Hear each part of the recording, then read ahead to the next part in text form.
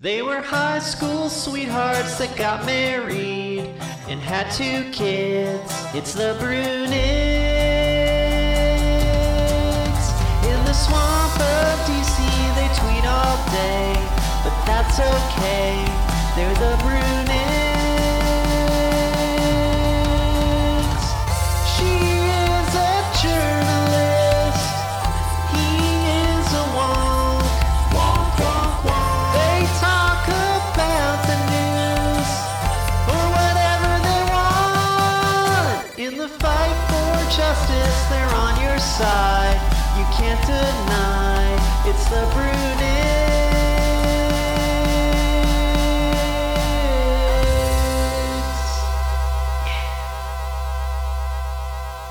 Hello, ladies and gentlemen. Welcome back to our low effort, low quality podcast. This is Liz Brunig. This is my husband, Matt. Hello, everyone. Merry Christmas. It's the holiday season, full swing. Even haters agree that now it's appropriate to begin celebrating Christmas. Of course, we've been in the holiday spirit for a long time here in the Brunig Giving household. Tuesday. It's also Giving Tuesday. That's right. Unrelated to Christmas. That's not like a 12 days of Christmas thing. That's just a made up thing. Yeah. There's all these made up things. People trying to like pile on. Yeah. To like, because Black Friday was like an organic thing. Cyber Monday. Yeah, like that was an organic thing. Yeah. And the day after Thanksgiving, a lot of people off work, they go to Christmas shop. Oh, it's Black Friday. And then the small businesses, those guys. They run the economy. We have to talk about that. Those people, maybe we'll go into that. I don't know. Yeah. They came in and they're like, "What about Small Business Saturday?" Small Business Saturday and became you're like, a thing. "Oh God, okay, all right. I guess I'll go buy. I don't know. I gotta go find some sort of fucking tchotchke at this local store to make a gift out of. I don't even, Go get your mom and pop paper clips. Yeah, that's some nice jewelry you made, I guess." And then they put Cyber Monday on there. Then they did Cyber Monday, and that was always really weird because it was, I guess, for a time, I think that was invented perhaps organically when people didn't have computers at home. Yeah, possibly. And so they're like, you had to wait till Monday for work to start so you could go in and use your work computer to online shop. Yeah.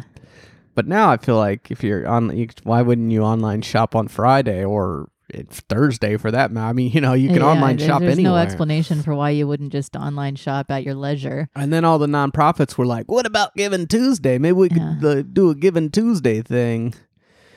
I do want to do a Giving Tuesday shout out in case our listeners are interested in getting in the spirit with a donation. If you have money that you'd like to give to a worthy cause and you're interested in intellectual or cultural causes, the Boston Review is a fantastic magazine. I'm a big fan. I've been published there. And more importantly, I really, really like almost everything they publish. Even when I disagree with the arguments, they're fantastically edited, very smartly curated, well done essays, very, very meticulously argued. Too long. Always really interesting. Too long. They do give their essays enough space. Very much fearless in terms of their argumentative range. So Boston Review, great publication, Giving Tuesday. If you're interested, no paywalls ever. I have one too. Oh God, I have one too. Very intellectual, data-driven, political website. It's okay. Yeah. All right. I did that actually. It's called the People's Policy Project. All right. Okay. Yeah. peoplespolicyproject.org. You can go on the internet and type that into the browser, peoplespolicyproject.org. Everybody already knows about your think tank. And on the right-hand sidebar, you'll see donate through Patreon, donate through ActBlue, and support intellectual political analysis. No paywalls, much shorter writing for the most part, except for the long papers, but there's a lot of graphics in those papers, so it's kind of like a picture book for adults. So try that out if you haven't already. Anyway, Also, let's hit the news of today here in our Hot Topics segment. Now that we've cleared the Giving Tuesday stuff, Kamala Harris out of the race. Yeah, she had a brutal time. I think there were something like 50 on the record, but anonymous sources for a New York Times article talking about how her campaign was in the shitter. So, all those little roaches on the campaign were all ready to scatter off at that point. And, once that happens, what have you got? You kind of got to give it up, don't you? Well, we'll always have the memories of her owning Biden. Yeah, but Biden owned her back. He was did. like, I was a public defender, not a prosecutor like you. Yeah, which was really harsh. Just really hit her hard. He might have had the woke-ass Biden. The better own there, but it wasn't as widely. I don't think people heard it, or maybe they didn't know how to understand it. He didn't deliver it well. But yeah, it was kind of under the breath. But we must appreciate that addition. The K-High. Not sure how they're going to realign, actually. Well, the one is going to Bloomberg. One of their top campaign people is reported are going to Bloomberg. So well, that's a look, you know. Yeah, no, I loved Ian Samuel online, or Ian Sams. I don't know. His was Ian Sams, and he was like, he was such a clown online. And my greatest memory of him, I mean, he had so many, and I don't want to duplicate some of the greatest hits that have already been mentioned in our ecosystem.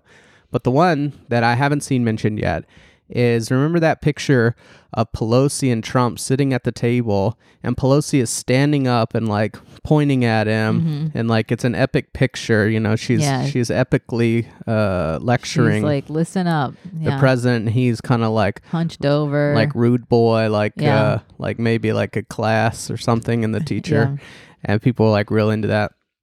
And then Ian Samuels, for whatever reason, thought it would be smart to take that picture and Photoshop in Kamala Harris where Donald Trump is. Oh, that's strange. It was very odd. And I mean, I guess you kind of get where the thought process was something like, I want Kamala to be president.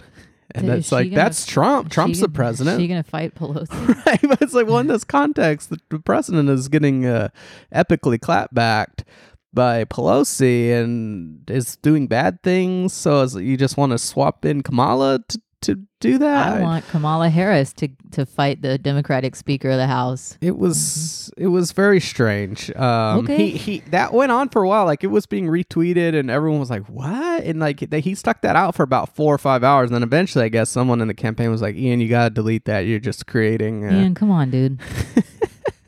Thanks for the memories. It was a good time. And we should also mention, I think, that Steve Bullock dropped out. Yeah, who? I mean, come on. And then also another guy. Mm-hmm. But, we're not going to concern ourselves with the fates of the 0.002 percenters. And now Bloomberg is in it. Is he officially in it? Or is he just threatened? He's in it, but he says he's not going to run in the first 4 primaries. Okay. So it's sort of meaningless, I guess. But nationally, he's now polling. He's just started being included in the polls, and he's polling at 3.8%, which puts him above all the other lesser thans. He was polling above, right about where Kamala is polling, but now she's gone. So he's in 5th place, behind the big 4: Biden, Bernie, Warren, and now Buttigieg. Those are in that order at this point. I sometimes do the podcast Left, Right, and Center, which is an NPR affiliate podcast run out of Santa Monica, I believe, in California, by KCRW. And I am the left on there. And the guy who is the right is Rich Lowry, the editor of National Review. And I ran into him when we were going into studio to record, and this was much earlier this year. And he said, how do you think this is going to go, the Democratic primary? I was like, I assume, that the 3 that are in the running now, Warren, Biden, and Sanders, will be the ones that, stay in the running, and those are it'll come down to them. And he said, nope, I think that somebody unexpected is going to have a moment. And there's going to be a bump for somebody, and it's just going to be a moment, but it's going to be a narrative, and that's true. That has happened with Buttigieg. Yeah, that was a call. Yeah. Well, yeah, but what's a moment worth? I mean, that seems consistent with your analysis. But I certainly didn't predict Buttigieg getting even the traction that he has now in Iowa of all places. That was not something I saw coming. Pretty remarkable. Yeah, he's come out of nowhere for sure. I mean, he did run for the DNC chair. I mean, he's obviously very ambitious, but separately from that, only ever elected to the small town mayoralship. Some people say Pete Buttigieg company man. What do you think about that? Well, I mean, he's obviously got a really troubling background. McKinsey, and the military. Basically just creating a resume to be maximal shithead and maximal, like, maybe I can make it in politics guy, you know? Not everybody, but some people do say, Pete Buttigieg company man. So that's just one thing to keep in mind. Have you followed closely this discussion of his college plan?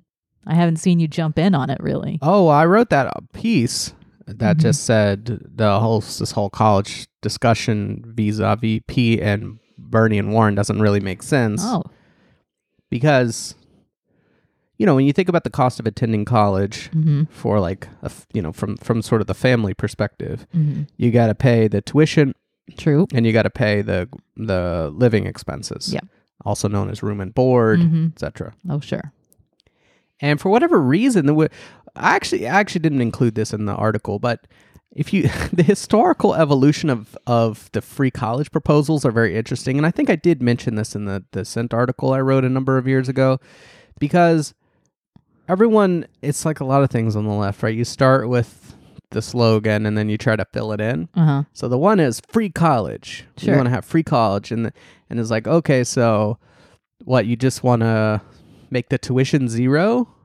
Well, first off, only public, right? For whatever reason, you can't do private, which I always thought was interesting, because like Warren has taken this position. Yeah. For instance, she says, we're going to have tuition-free college, and we'll go into more later, but tuition-free college, but only at public institutions. Okay, And you're like, well, only public institutions. Why not private institutions?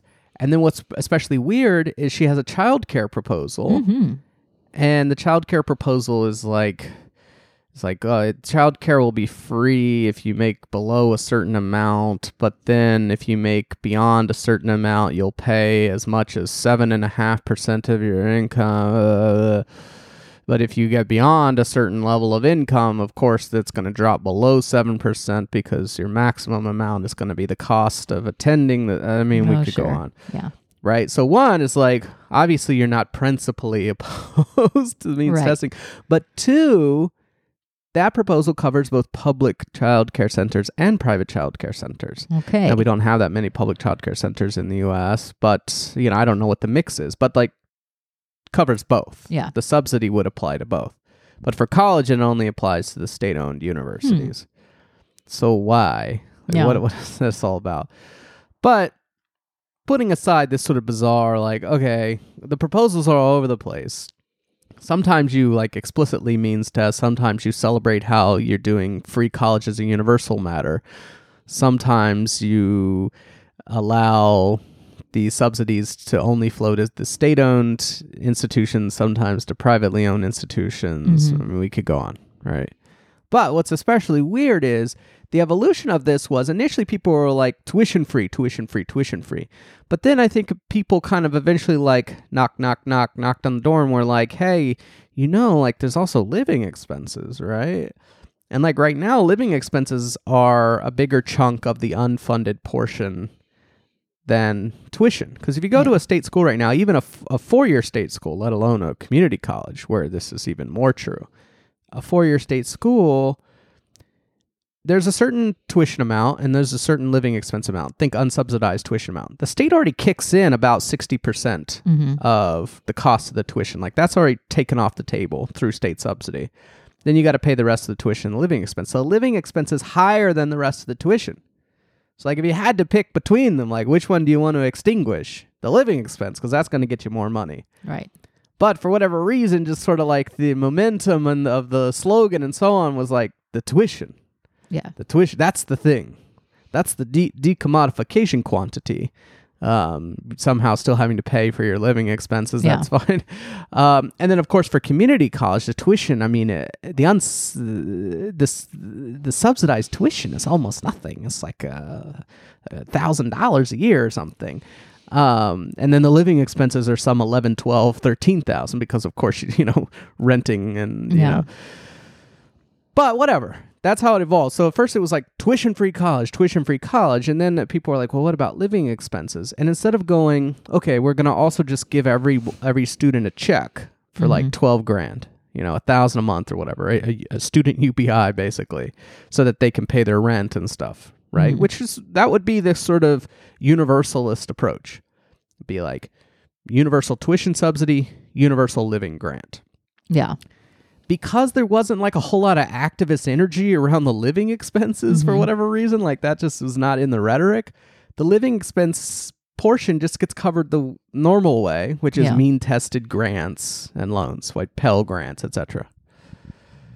So we're having this debate in which people are trying to do like a universal versus means-tested thing, but every proposal has a combination of universal benefits that apply regardless of income, which would be the tuition subsidy, and means-tested / loans for the rest. The difference is Buttigieg just kind of maintains the current level of tuition subsidy, which, like I said, is about 61% for a 4-year school. That's on average. And then says for that rest of the tuition and the living expenses, I'm just going to beef up the means testing. And not beef up means testing, but beef up benefits. I'm going to make the benefits much more generous than they are now. So, in fact, go up the ladder. And also, higher amounts. And then for the Bernie Warren, they go, we're going to take the tuition subsidy from 61% to 100% of tuition. And then for the living expenses, we're just going to use means testing. And it's unclear to me, in fact, like as a percent of total of cost of attendance, of like aggregate cost of attendance, which plan actually subsidized more of that? Like overall, like if you take all the college expenses for the whole country in a given year and all the public student benefits for a given year and you divide them, what would the percentage be? It's unclear to me which ones like actually cover a higher percentage or not. And categorically, they're no different because they're universal benefits and then there's a means tested portion. So, I don't know. It's just kind of goofy. It is. I mean, you cover the intricacies very well. I think that they're fairly opaque to most people, which makes this a frustrating conversation. Well, yeah, and I should say because as I presented it just now, it's sort of like, oh, the Warren and Bernie people are kind of, they're kind of off by trying to emphasize universality, even though they're not proposing a universal student benefit regime. But Buttigieg, he's trying to posture here like, I don't give any benefits to affluent families, millionaires and billionaires, but he's not getting rid of the 60% tuition subsidy, right? Which already flows to those families when they go to state schools. So he's not doing his thing either. So it's like we're in this game where Buttigieg is like, I'm the kind of person who doesn't give money to millionaires and billionaires, but his plan does. And then Warren and Sanders are out here being like, I'm the kind of person who uses universal benefits, not means testing. But then they use means testing. And then everyone just sort of fights this symbolic battle that has no relationship to the underlying plans. Yeah. And you're just like, this is dumb. It is. And it has not inspired a lot of great discourse. It has been, I think, overall like a net reduction to the public understanding of it's whatever. What's on the table in terms of dealing with college expenses and student debt, which are crisis level, I would say. But anyway, that's what's going on with Pete. Also, Liz had a thing. Oh, okay. Well, yeah. 30 for 30. Biz was on 30 no, for 30. No, I wasn't on 30 for 30. ESPN No. Docudrama series. No. About how. Wrong. I don't know if you wrote it. I don't know the specifics. No, I don't keep in touch. But I think it was about how this guy, he played a sport, but his life was actually really kind of tragic and sad. That is what all 30 for 30s are about. But I did not write or star or participate in the production of a 30 for 30. I was on Forbes 30 under 30 list. 30 people under 30. Uh-huh. But okay. actually, there's like 300 people. They do it sectorally. It's, you know. You're on the media list. I was on the media. You're only 28, so you have another year of eligibility. You might win next year as well. Probably not, but I don't think. I don't think you'll go. I don't think you'll decline in quality. So well, no, but I don't think it's. I mean, I think. Well, no, it is the top 30 under 30. So if you remain, it's like tennis rankings or whatever. If you just remain as good as you are and no like upcomers like dethrone you, you're gonna still be in the 30 for 30. No, because then it would be like the same 30 people every year. Some people age out, and you also have newcomers who come in and maybe knock number 30 off the ladder. I think it's like it's like a hat tip. Like oh, you're doing great at this moment in time, and so very deceptive. No need to, do it all again. Certainly knew the minute that I saw that Matt was going to roast me for it. Wasn't disappointed. Was pleased that they listed my number of children. Yeah. Well, so when you get the nomination form, it's just like a Google Doc. Where you're submitting answers. And there's a part where they're like, do you have children? So I'm like, yes. And it's like, how many? And I'm like, 2. Oh, so that's a pre-filled thing. They didn't just go, oh, well, she... No, they didn't ask me specifically. Yeah. It's just available on the form. And I don't know if once you put that in there, it auto-populates. Well, yeah, obviously they intend to include that on the like little stat sheet next to your age and your university and all that kind of stuff. But I mean, I clicked through like 10 or 15 of the other ones and none of them had it. And so I just assumed that this was like, oh, because, we talk about them, like it was kind of like a cute little nod. But I guess the other people just don't have kids. The other people don't have kids, or maybe people skipped that part and were like, none of your business. Yeah. Or I mean, it's not typical for an elite 30 under 30 professional to have kids. So yeah. So I mean, I was just like, oh, 2 kiddos, and and then that auto populated, and then a guy got really mad at me. Oh yeah. On that guy's always online, Twitter. Always real pissy. You always gotta be concerned when there's the globe emoji in the handle. Yeah, that guy's a kind of creep, but. A man once said, anytime I see a globe emoji in a Twitter handle, I brace myself for a powerful take. It never fails. Yeah. It never fails. Yeah. There was a creepo online mad about the children stuff. He's like, why is your whole life being a mommy? I'm like, I don't know. I mean, that is most of my time, man. He just is generally angered for cultural reasons. I mean, he also hates Bernie. He was tweeting at Bernie, why do you hate the global poor? He doesn't like Bernie. He basically, he's basically like one of those like libertarian sex people. Oh, so the sex nerds. Yeah, that's what it is. It's a really fascinating thing, sex nerds, honestly. I mean, there should be at least a ling on sex nerds. Well, I mean, there is. She did like the swinger. She's done like a number of them. I mean, those are all just flavors of the same. But she's not focusing on like, mostly when you think of people who have a lot of sex, you think of cool Chad alpha people. And that's true. Those people do exist. And that is a class of people who are frequent sex havers. But there's also this other subclass of frequent sex havers for whom sex is like a major hobby. Yeah. It's like a big part of their personality, and like it makes up a lot of what they do. Yeah, and there's all these rules. I mean, that's why I think like she doesn't do eps that are just like this guy. Well, she might actually. I remember one. Her most recent. I don't know if it was bad, hers, man, on the cops. But she did the swing. But the swinger ones are definitely in that genre. Yeah, right? for There sure. are all these rules, and like they're very like they do the swinger conventions, and like there's an immense amount of like logistics that go into it, and so on. Like there's a ton of like work, labor, and materials that goes into arranging.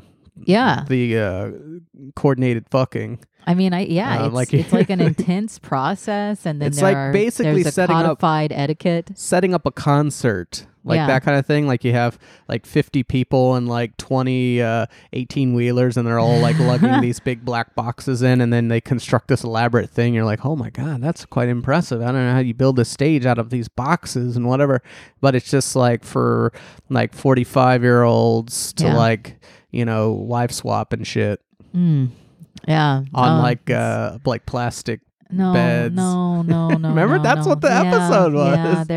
That's giving me traumatic flashbacks to DC Urban Mom Sex Forum. Oh yeah, that was a good one. That was a rough episode. That one was they were a little bit more ad hoc about it. I can appreciate that. I try to keep that out of my mind if I can avoid thinking about it at all possible.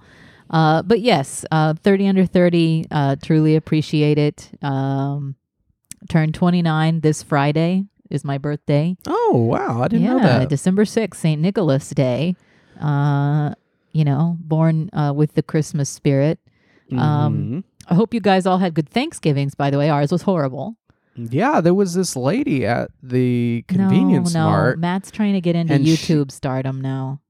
She told me Happy Turkey Day. It created quite an event. Completely made up. You said convenience store with a K. It was with a K. They were being a little cutesy about it. Doesn't even exist. Didn't happen. You were running around out in the woods again, as is your usual. I know. Actually, after that, I didn't even tell you this, but I kind of got a little turned around and I just sort of like exited to the nearest, I kind of looked on the map and I was like, where's the closest road? Okay. And let me just walk in that direction. And then, but I had to go through somebody's property or whatever to get there. They had these big properties around there, and this guy pulled up on me in a truck, and he's like, "You lost?"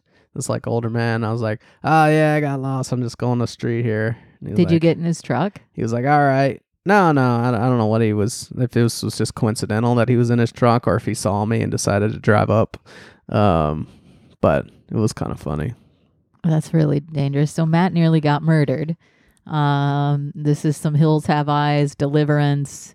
It was an older gentleman. Yeah, well, it always is it not? In these circumstances, when he had a woman with him in the car. Naive urbanites are murdered in frightening country settings by dangerous country folk, which is a very popular genre of American horror cinema. Actually, Hills Have Eyes is the only movie I've ever walked out of. Actually, went to see it in the theater. I left. I exited. I walked out of Frozen too. So Jane got tired. Well, nonetheless, but we're not talking about the reasoning. Well, but it wasn't like, oh, I'm tired of this. Or I'm simply. Maybe she was. Maybe that's how she expressed it. You think she objected to the content? Maybe. What is Frozen 2 about? It's about the colonization of the Sami people. You said that. So what's going? Well, do you even remember enough of the plot to summarize it? Yeah, the Nordic king, who I think is Danish, though that doesn't really make sense because there aren't any Sami in Denmark as far as I know. Maybe he's Norwegian. I don't know. Olaf is a Swedish name, I think. So maybe they're Olaf's Swedes. A snowman. What is he, the king?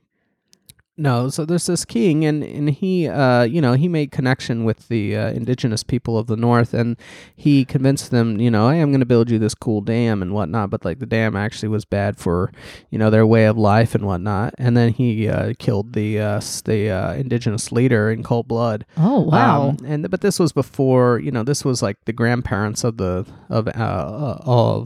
two little girls, Anna and Elsa, and they didn't really know, if this happened exactly. And even their parents didn't really know, but they went up and they learned through the spirits and whatnot that this had happened.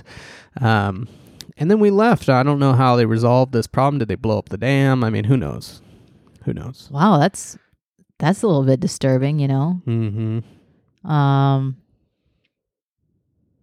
wonder Jane wanted to get out. She was they show this guy just basically lop someone's head off, while he's on the ground, basically. She was like, I thought I knew you, Elsa.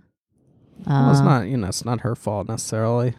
Oof. Anyway, aside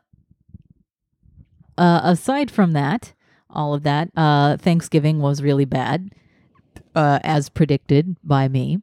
Not because of, politics, though. The politics thing we navigated expertly. Didn't even really come up.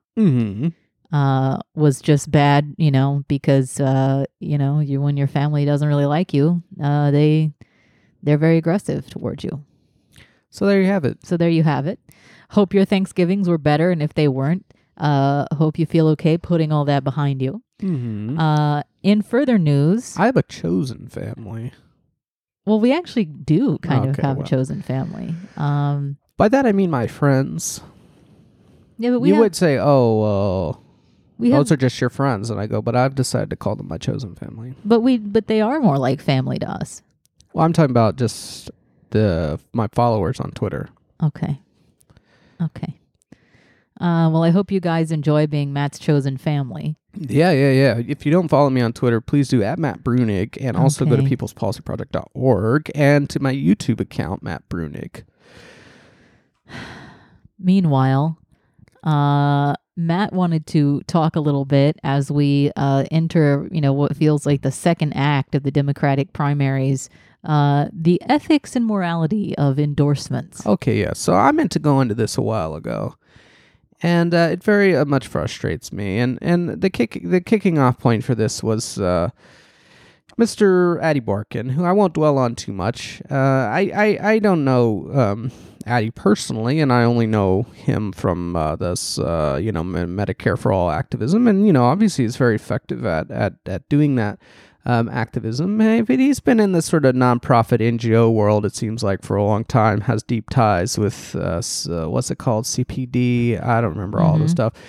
Anyways, what frustrated me is he wrote this piece that was like, I'm endorsing Elizabeth Warren, and this was like calibrated to come out right before the debate, and it came on the heels of a Warren spending 2 consecutive weeks basically indicating and backtracking from Medicare for All. Yeah. Like, her backtrack from Medicare for All was very fascinating because she put out a thing that was just like, here's a way to pay for it that doesn't do middle class taxes. Like, she was trying to respond to that. Yeah. And you could tell that they were still freaking out because like a week or 2 weeks later, they put out a whole new thing that was like, oh, by the way, psych, we're doing public option first. And then as a second bill, we'll do Medicare for All like 2 years later. And like, you could tell that wasn't the initial plan, because why wouldn't you just release that initially with your funding option? So they're like completely freaking out. And what was somewhat interesting about Barkin is in this sort of interim period, he gave an interview to the New Republic in which he was like, the public option is bullshit. The public option is bullshit. Like, he had a very specific argument that was like, look, the public option is going to be just as opposed by powerful interests as Medicare for All is. The only way we're going to get this passed is through some kind of mass mobilization. But people are not going to mass mobilize for the Public Option Act of 2021. They're going to mass mobilize for Medicare for All, something that's very interesting. And so that, there's no reason to go that route. Like, still pushing that line.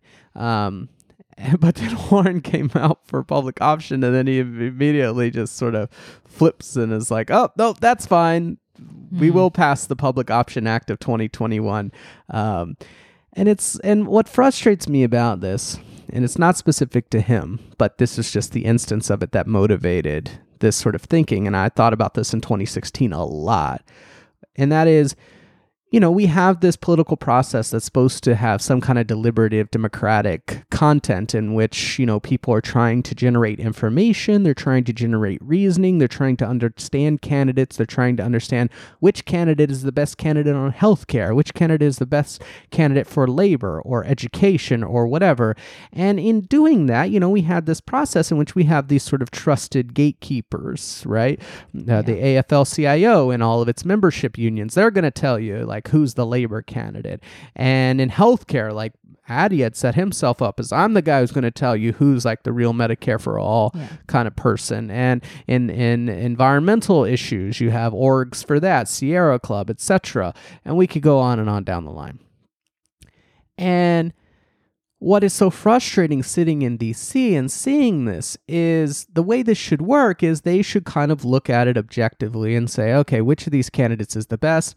I'm going to endorse them because I want to communicate to the world this bit of information so that they can incorporate it and deliberate for themselves about who they want to vote for. But instead, the process is completely corrupted from the bottom up. And instead, what they do is they go, because I am trusted on this issue, I can use that as a kind of bargaining chip with the candidate, in which I am saying I will lie to the people who trust me in exchange for something from you, whether that's a position, whether that's some promise that you'll give me something, whether that's even just sort of like attention and like consultation and that sort of thing, right? And it's like, that's just super corrupt, right? Because if I go out into the discourse and I'm trying to figure out who's the best candidate on this or that, I have people who are supposed to be the gatekeepers of that, steering me to candidates that they know are not the best on it. Yeah. With their leverage precisely being because you're not the best on it, I have something to offer you. Yeah. And so the whole thing is corrupted from top to bottom, and it's very, very, very obnoxious. And you saw this so much in 2016. It was it drove your mind. And that one was really easy because everyone was Hillary, Hillary, Hillary, Hillary. And you're like clearly Bernie is the stronger labor candidate. Yes, I did a piece on that at the time at the New Republic where it was like, it's really interesting that all the unions were coming out for Hillary. Right. When it's very clear Bernie is a stronger labor candidate. So I talked to Rich Yazelson, who's a great, labor historian. And he was like, well, the unions are scared, they feel like they have to line up behind the person who's going to be able to protect them.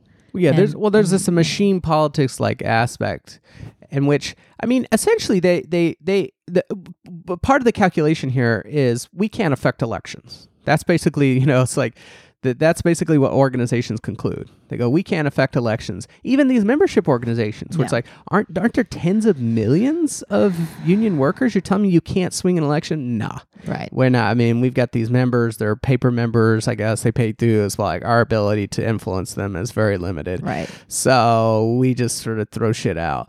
It's like, so you've just sort of conceded the idea that you're, able to affect anything, and you just kind of try to pick the winner on the hopes that they'll be nice to you, or maybe we'll just kind of, remember they did a good thing for me, you know, and like pay you back. And of course, labor's been doing that for decades and never gets paid back.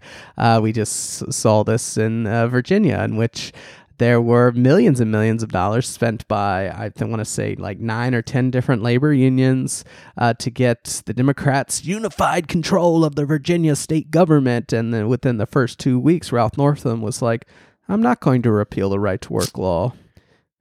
Ralph. But hey, we supported him. So that's got to count for something.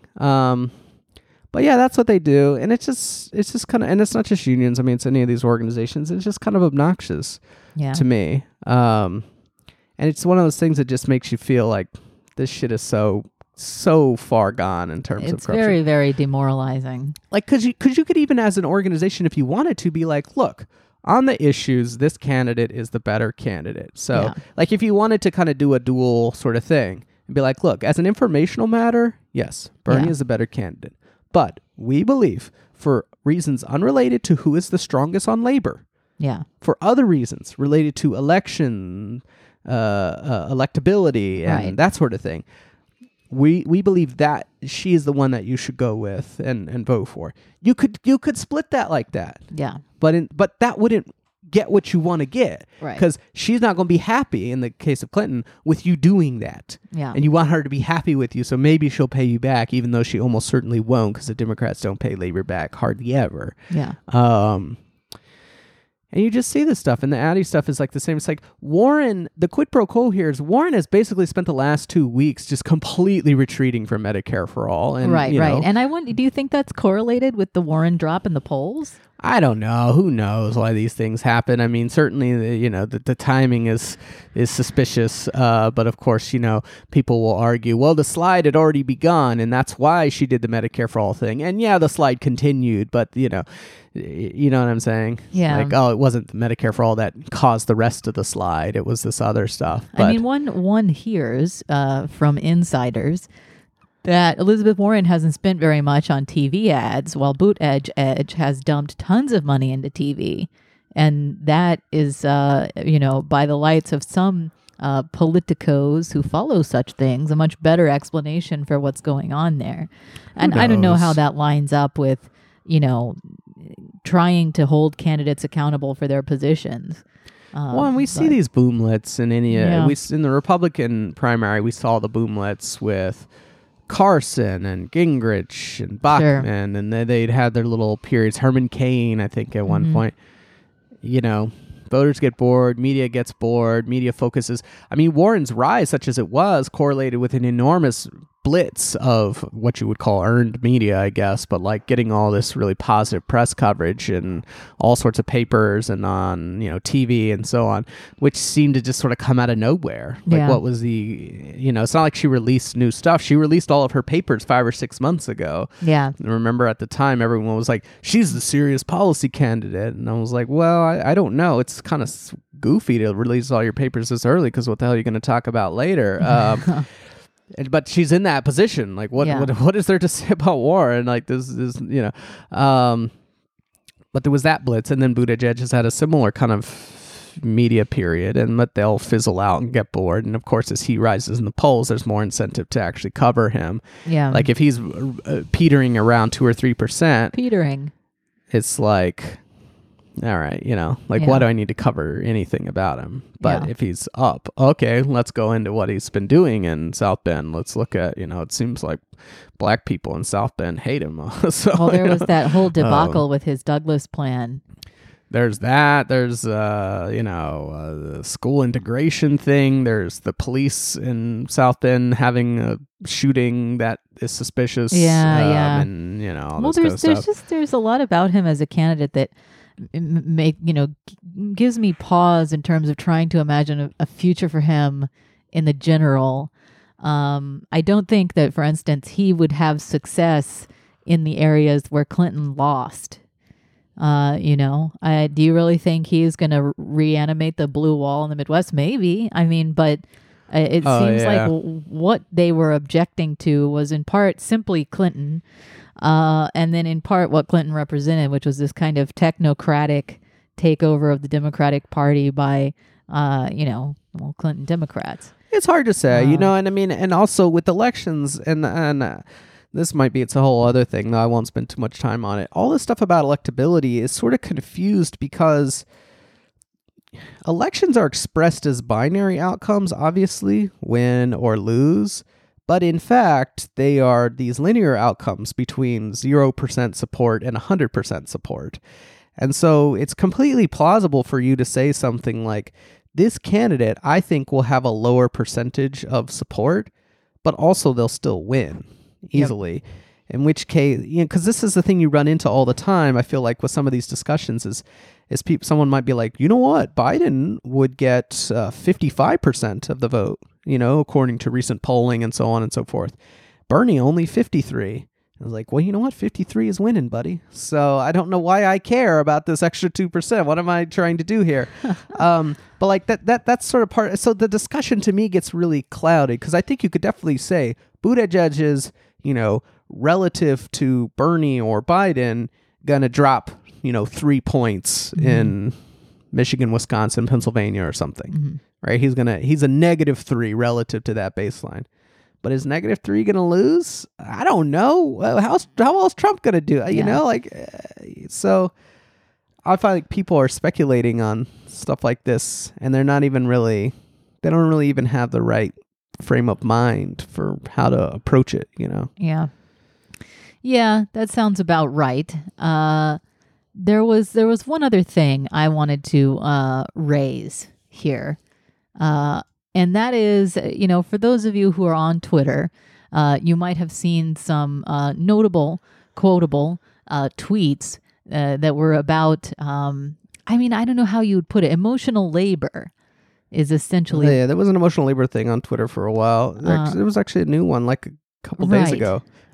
Right. Yeah. And so that one said something like, hey, here is a good kind of... template for how to respond to a friend when they reach out to talk to you about their problems, but you just can't do it right now because you're already dealing with your own stuff, or you're helping someone else who's in crisis. And the template was like, hey, thanks for reaching out. I'm at capacity. Yeah. It was an out of office reply. It was like a word for word what you would think of as an out of office reply. And it's like, I'm out of mental office right now. I'm at capacity dealing with my own stuff. Could you please check in with someone else because I just don't have this, the capacity to hold space for you at the moment. And I mean, I imagined a friend sending me that, and I'd be okay. Well, all right. I guess there's that friendship. Well, here's the thing. I wouldn't even know what to say. Don't reach out to people for emotional support. No, false. Ever. That's the problem one and the problem solved. No. Really, that's the whole thing, actually. That's point 1 and point 10. No. I mean, plan. It's very, very, very important to have people that you can reach out to for emotional support. And part of, in fact, what sustains those relationships and makes them nourishing is this certainty that when you reach out, the person will be there, right? So they sort of don't work if you don't have that certainty, Well, what you want to do, is you want to think about quantities here. Okay, so there are hours of emotional labor, and you want to distribute those quantities in an equitable way, right? So, and what we could do is we could create a kind of like central hotline, and on one number you would call in would be the number if you needed emotional help, right? It's sort of like a suicide hotline, but for less serious things. And the other side is to call in because you're a helper. Okay. And they're different numbers just to keep it clean. Okay. So you call in a number, I need help, and you're routed to someone who's on the other side who's going to be a helper. Yeah. Okay.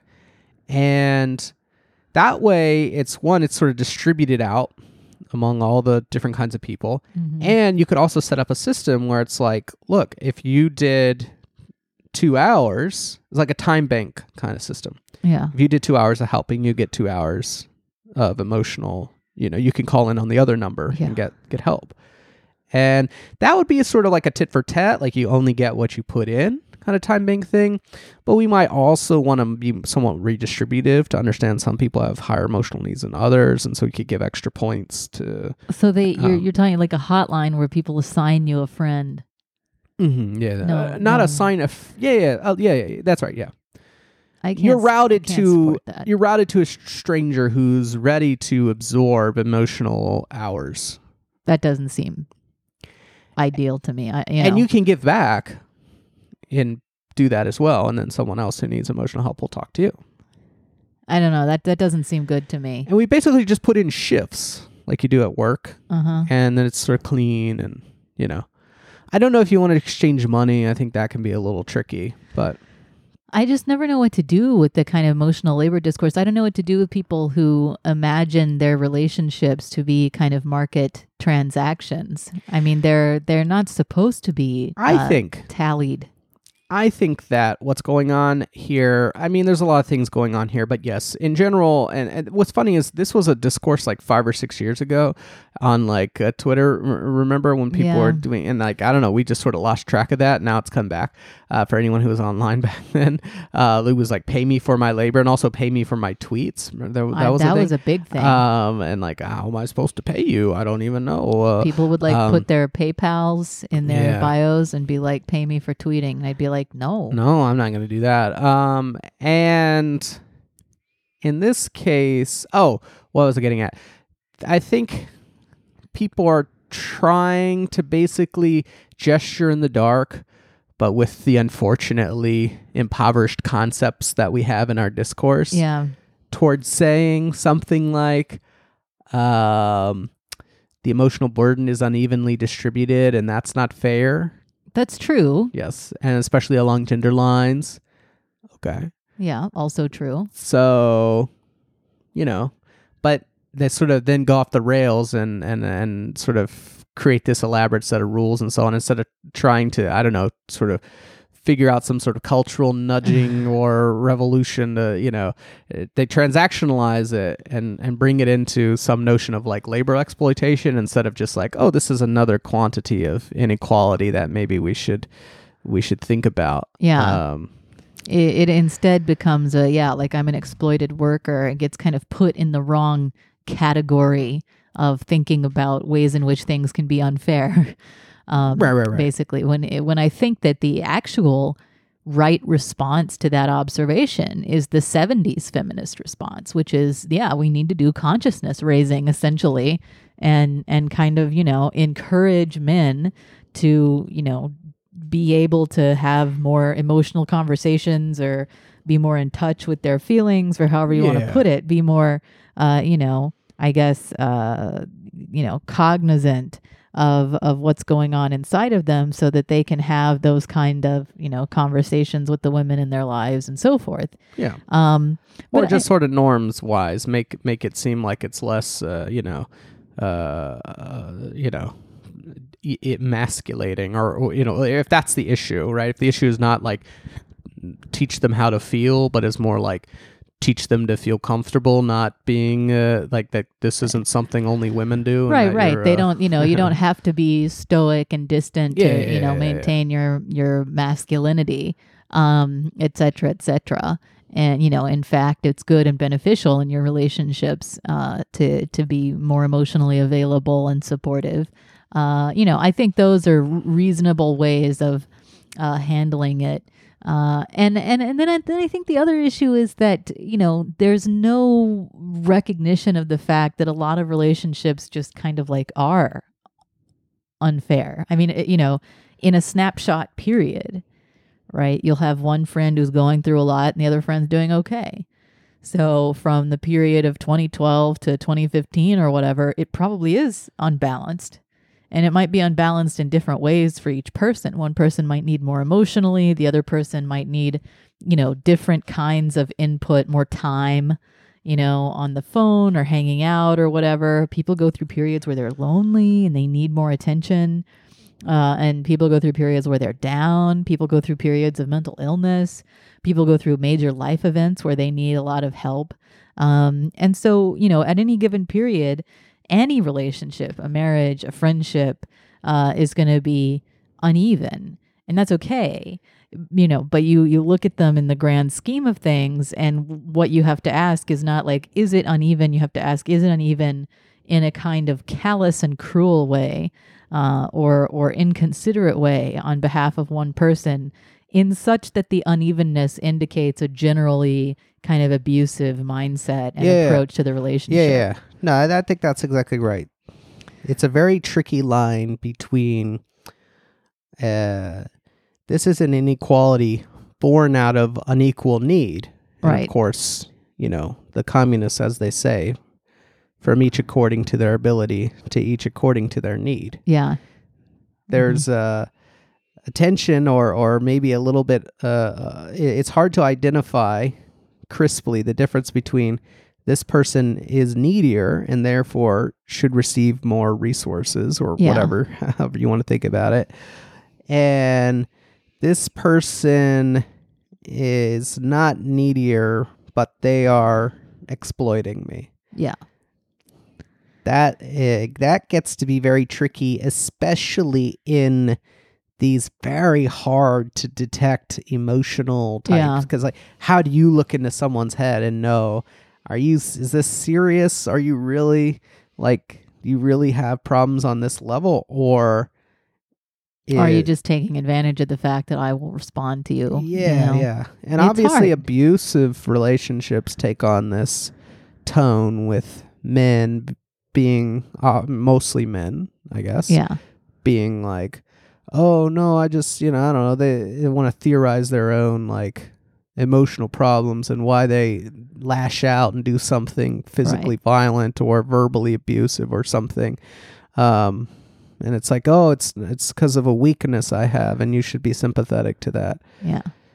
That's very tricky. I don't know how to navigate that. That's something because you want to be receptive to people who have higher levels of need, but you don't want also to enable people to be exploitative by pretending to have higher need than they really have. That's true. So, I mean, it's complicated. It is very tricky. You basically, instead of operating from a script, you just kind of have to know the people in your life. Yes. Yeah. No. Certainly, a form text out of office reply is not does not solve this tricky problem. So and then there was another one that was like Are you in the proper headspace right now to receive information that might hurt you? Yes, this was interesting because this was on the other side of things. Yeah. This wasn't how do you reject a request for need, but this is how do you submit a request for need. So in many ways, I feel like they're very together, and you could imagine them going together. The first person says, "Are you in a good headspace?" And then the other person does the out of office reply. It's like, "Hey, thanks for reaching out. As a matter of fact, I don't have the headspace to receive information that might hurt me right now." Yeah. And then you can imagine a whole conversation like this that was basically like just all corporate like PR. bots. Yeah. Yeah. It's like when you're on a website and like the little chat windows there, and it's like, "Hey, we're available for live chat." And it's very obviously a robot. Yeah. They just pop it up automatically. Yeah. And it's then you hit it, and then like there's like 4 or 5 seconds of loading, and then someone from India pops in. Yeah, it's that, but that's how all your friendships are now. You just you call into Matt's hotline and you read from a script. And you're like, "Hello, are you in the proper headspace right now to receive information that might hurt you?" And they're like, "Yes, I am in the." You're like, "Oh God, oh no, it's so dystopic, so dystopian." And I when I first saw that, I thought if someone sent me that, "Are you in the headspace to receive information that might hurt you?" They're about to send me a tweet where someone shit talking me. Oh yeah. I'm like, no. Don't tell me if someone's shit talking me. I don't want to know. Don't ever. That's a novel. Don't ever send me tweets. Situation. But anyway, just something that I have my eye on. Like you said, it just seems like the discourse there is in a category error. To close it out, I wanted to mention some events in my adopted home country of Finland. Oh boy, Suomi. You call it Suomi. I do. I don't know if that's how you actually pronounce it. Okay. Well, Finns on the podcast, sound off in the comments. We do have some Finnish listeners. Yes, we do. I know, because we collect the VAT for their country and submit it to the local tax authorities. So we're supporting the Finnish welfare state. Well, that must be the biggest part of the month for you every month is... I do. I love to send the VAT off to Finland. I put like glitter in the envelope. I don't know if they like that. I assume they do. You got to assume. They haven't complained yet. So, so some very interesting events in the land of Finns. Actually, it's not the name of the country, as far as I know, is not meant to be suggestive of the land of the Finns, but instead Finn means swamp in some sort of ancient English bullshit dialect. Oh yeah, we still call swampy areas the fens. It is swampland. Yeah. Remember in Boston there are the fens. And Suomi also means swamp. Yeah. So that would make sense. It means like swamp country or some shit like that. Anyways, a couple of months ago, they have a postal service, sort of like we have. It's called Postie. Very cute. Very cute name. I feel like we should rename ours Postie. Yeah, Apple Store as welfare system. And it's a state-owned enterprise, just like ours. And I don't know if they own 100% of it. Their postal service is profitable, unlike ours. So, they got their shit together a little bit more. And they always run these interesting stories about the postal service. It's like, they also mow lawns now. It's with us. It's kind of neat. That's yeah. Cool. I don't know if they still mow lawns. They'll shovel your, it's like the Homer Simpson thing when he takes over the sanitation department. Yeah. Like just like super like on steroid sanitation department, but it's like the postal service. Like, we'll bring you your meals and we'll shovel your snow and we'll mow your lawns and Take whatever. That.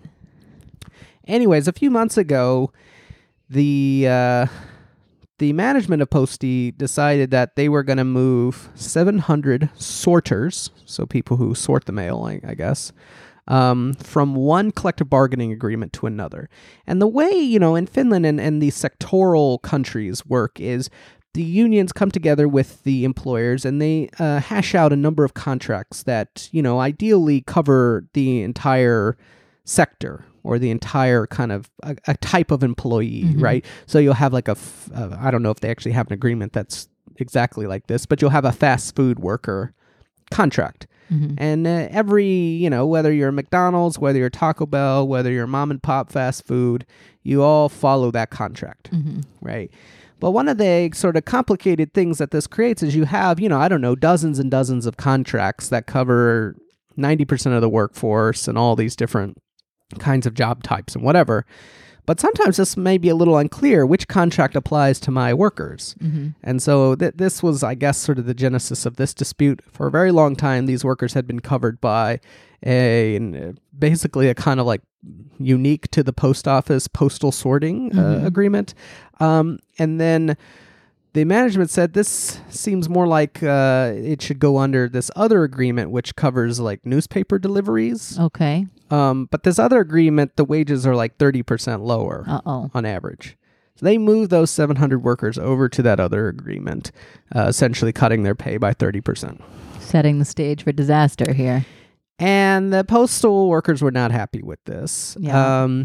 And, after, some back and forth and so on November 11th, this is based on reports that I read on the public broadcaster from Finland. The postal workers walk out. We're on strike. No more mail, whatnot. Be said.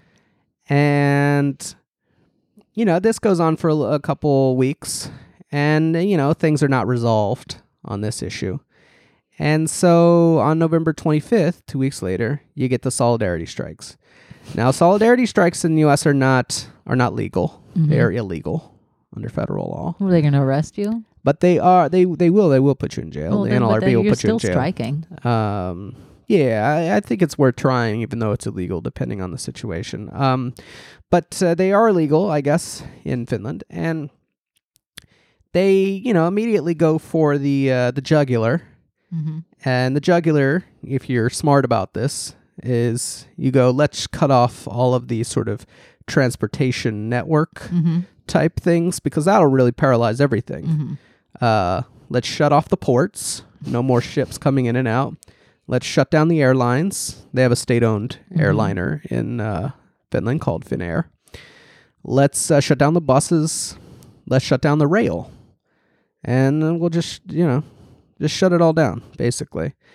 And so the 700 postal workers get their wages cut. You have 60,000 workers in these other industries. Just shut it down. Go on strike. This, as you might expect, resolves the strike rather quickly. Yeah. Okay, well, I guess we'll just stop. We won't cut the wage. How about that? Mm-hmm. Okay. They don't cut the wage. Now, in the process of all this, of course, it's sort of weird because they have a center-left government in Finland right now. The Social Democratic Party is the head of the coalition with the Center Party and the Left Alliance, and I think the Swedish People's Party. And in this process, there's some question of like, what the hell's going on? This is a state-owned enterprise. The SDP is in charge. What's going on? And I guess there was some lying, perhaps, about what did you know and when did you know it about these wage cuts. And I think they have a minister of state ownership in their government, which is kind of cool. And she was like, I didn't know they were doing this wage cut or something like that. But apparently she did know that they were doing this wage cut. And then the prime minister also, I guess, kind of got looped into this somehow by, perpetuating this lie. Oh, we didn't know they were doing this kind of thing. Anyways, the minister of state ownership resigns. A few days later, prime minister resigned, which was today. Yeah. And I find this so fascinating. Because, this does not happen in the U.S. And it would just be wild if it happened in the U.S. context. Yeah. You have 700 workers in a postal sorting facility who get a wage cut. All the ports, all the rail, not the ports, the rails, the trains, the buses, the airlines just shut down. The high-level cabinet official resigns. The prime minister, i.e. the president in the U.S., resigns. And this just wouldn't happen. Don't try me. Yeah, it's like, look, we're in control here. Yeah, labor's in control. We control this place. If we want to shut it down, we will. And literally, we will just snap our little fingers and nothing will go. And then turn the lights off, put the chairs on tables. Nothing's happening. That's it. Within days. Like, this postal strike had gone on for a couple of weeks. Oh, we're going to have a long battle. No, we're not. The man who puts my package in the pile to go to my house is not getting fucked on my watch. This will be done by the end of the week. Or there will be no shipments. Period. Not just shipments. The shit won't run. There will be no bus. You won't even be able to get to work. The whole thing will shut down. Guess what? You're on strike now too, bitch. You don't want to be on strike too bad. No, but, they have labor solidarity. Mm-hmm. It seems like people, are generally supportive of this kind of thing. And I mean, obviously cutting someone's wage by 30% is kind of severe.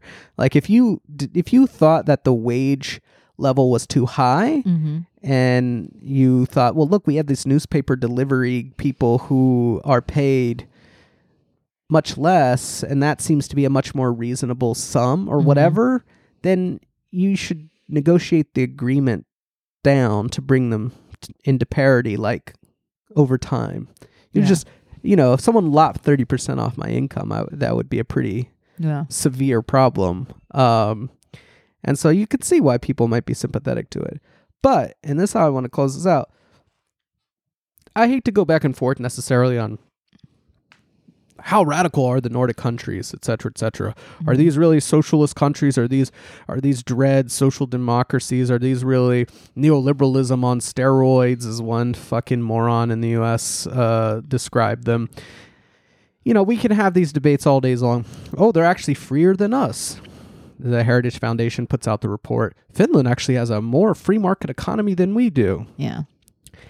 And this shit is all wrong for a number of reasons, right? So in this case, the amusing one is this notion of, well, they don't have a minimum wage. It's like, yeah, they don't have a minimum wage, except everyone stops working if you try to cut someone's wage. But we could go on and on. The point I want to make here, whatever you think about their level of radicalness on a global, like a hypothetical scale. Yeah. If this happened in the United States, the American left, which is often very skeptical that the Nordics are, remarkably left-wing. Yeah. Would be high on this for decades. Yeah. This would be an epic defining event in the U.S. Documentaries would be made. Oh my God, we talk about it all the time. Oh yeah, the postal strike. It would be like the one time we won. And because you see this, because people will write these labor history books. I mean, there's that Eric Loomis sort of, yeah, I know, but he wrote this book that's like the 10 strikes that defined America, and like, whatever, I don't know the thesis of this book, but it's basically like, here's an excuse for me to like tell old labor stories. Yeah. And it's like, which is a good thing to do. Whatever, it's fine. But it's like, this shit is more interesting than basically everything in that book. And this was like a mundane, like, run-of-the-mill shit. I mean, like, the prime minister resigning is quite exceptional. Yeah. But, like, like, this is just, like, this is, like, a pretty not out there, like, Finnish labor action. Yeah. This is, like someone said, this is just Tuesday in Finland. Right. Which, I mean, is overstating it, obviously. But just keep that in mind when you want to be like, oh, that's...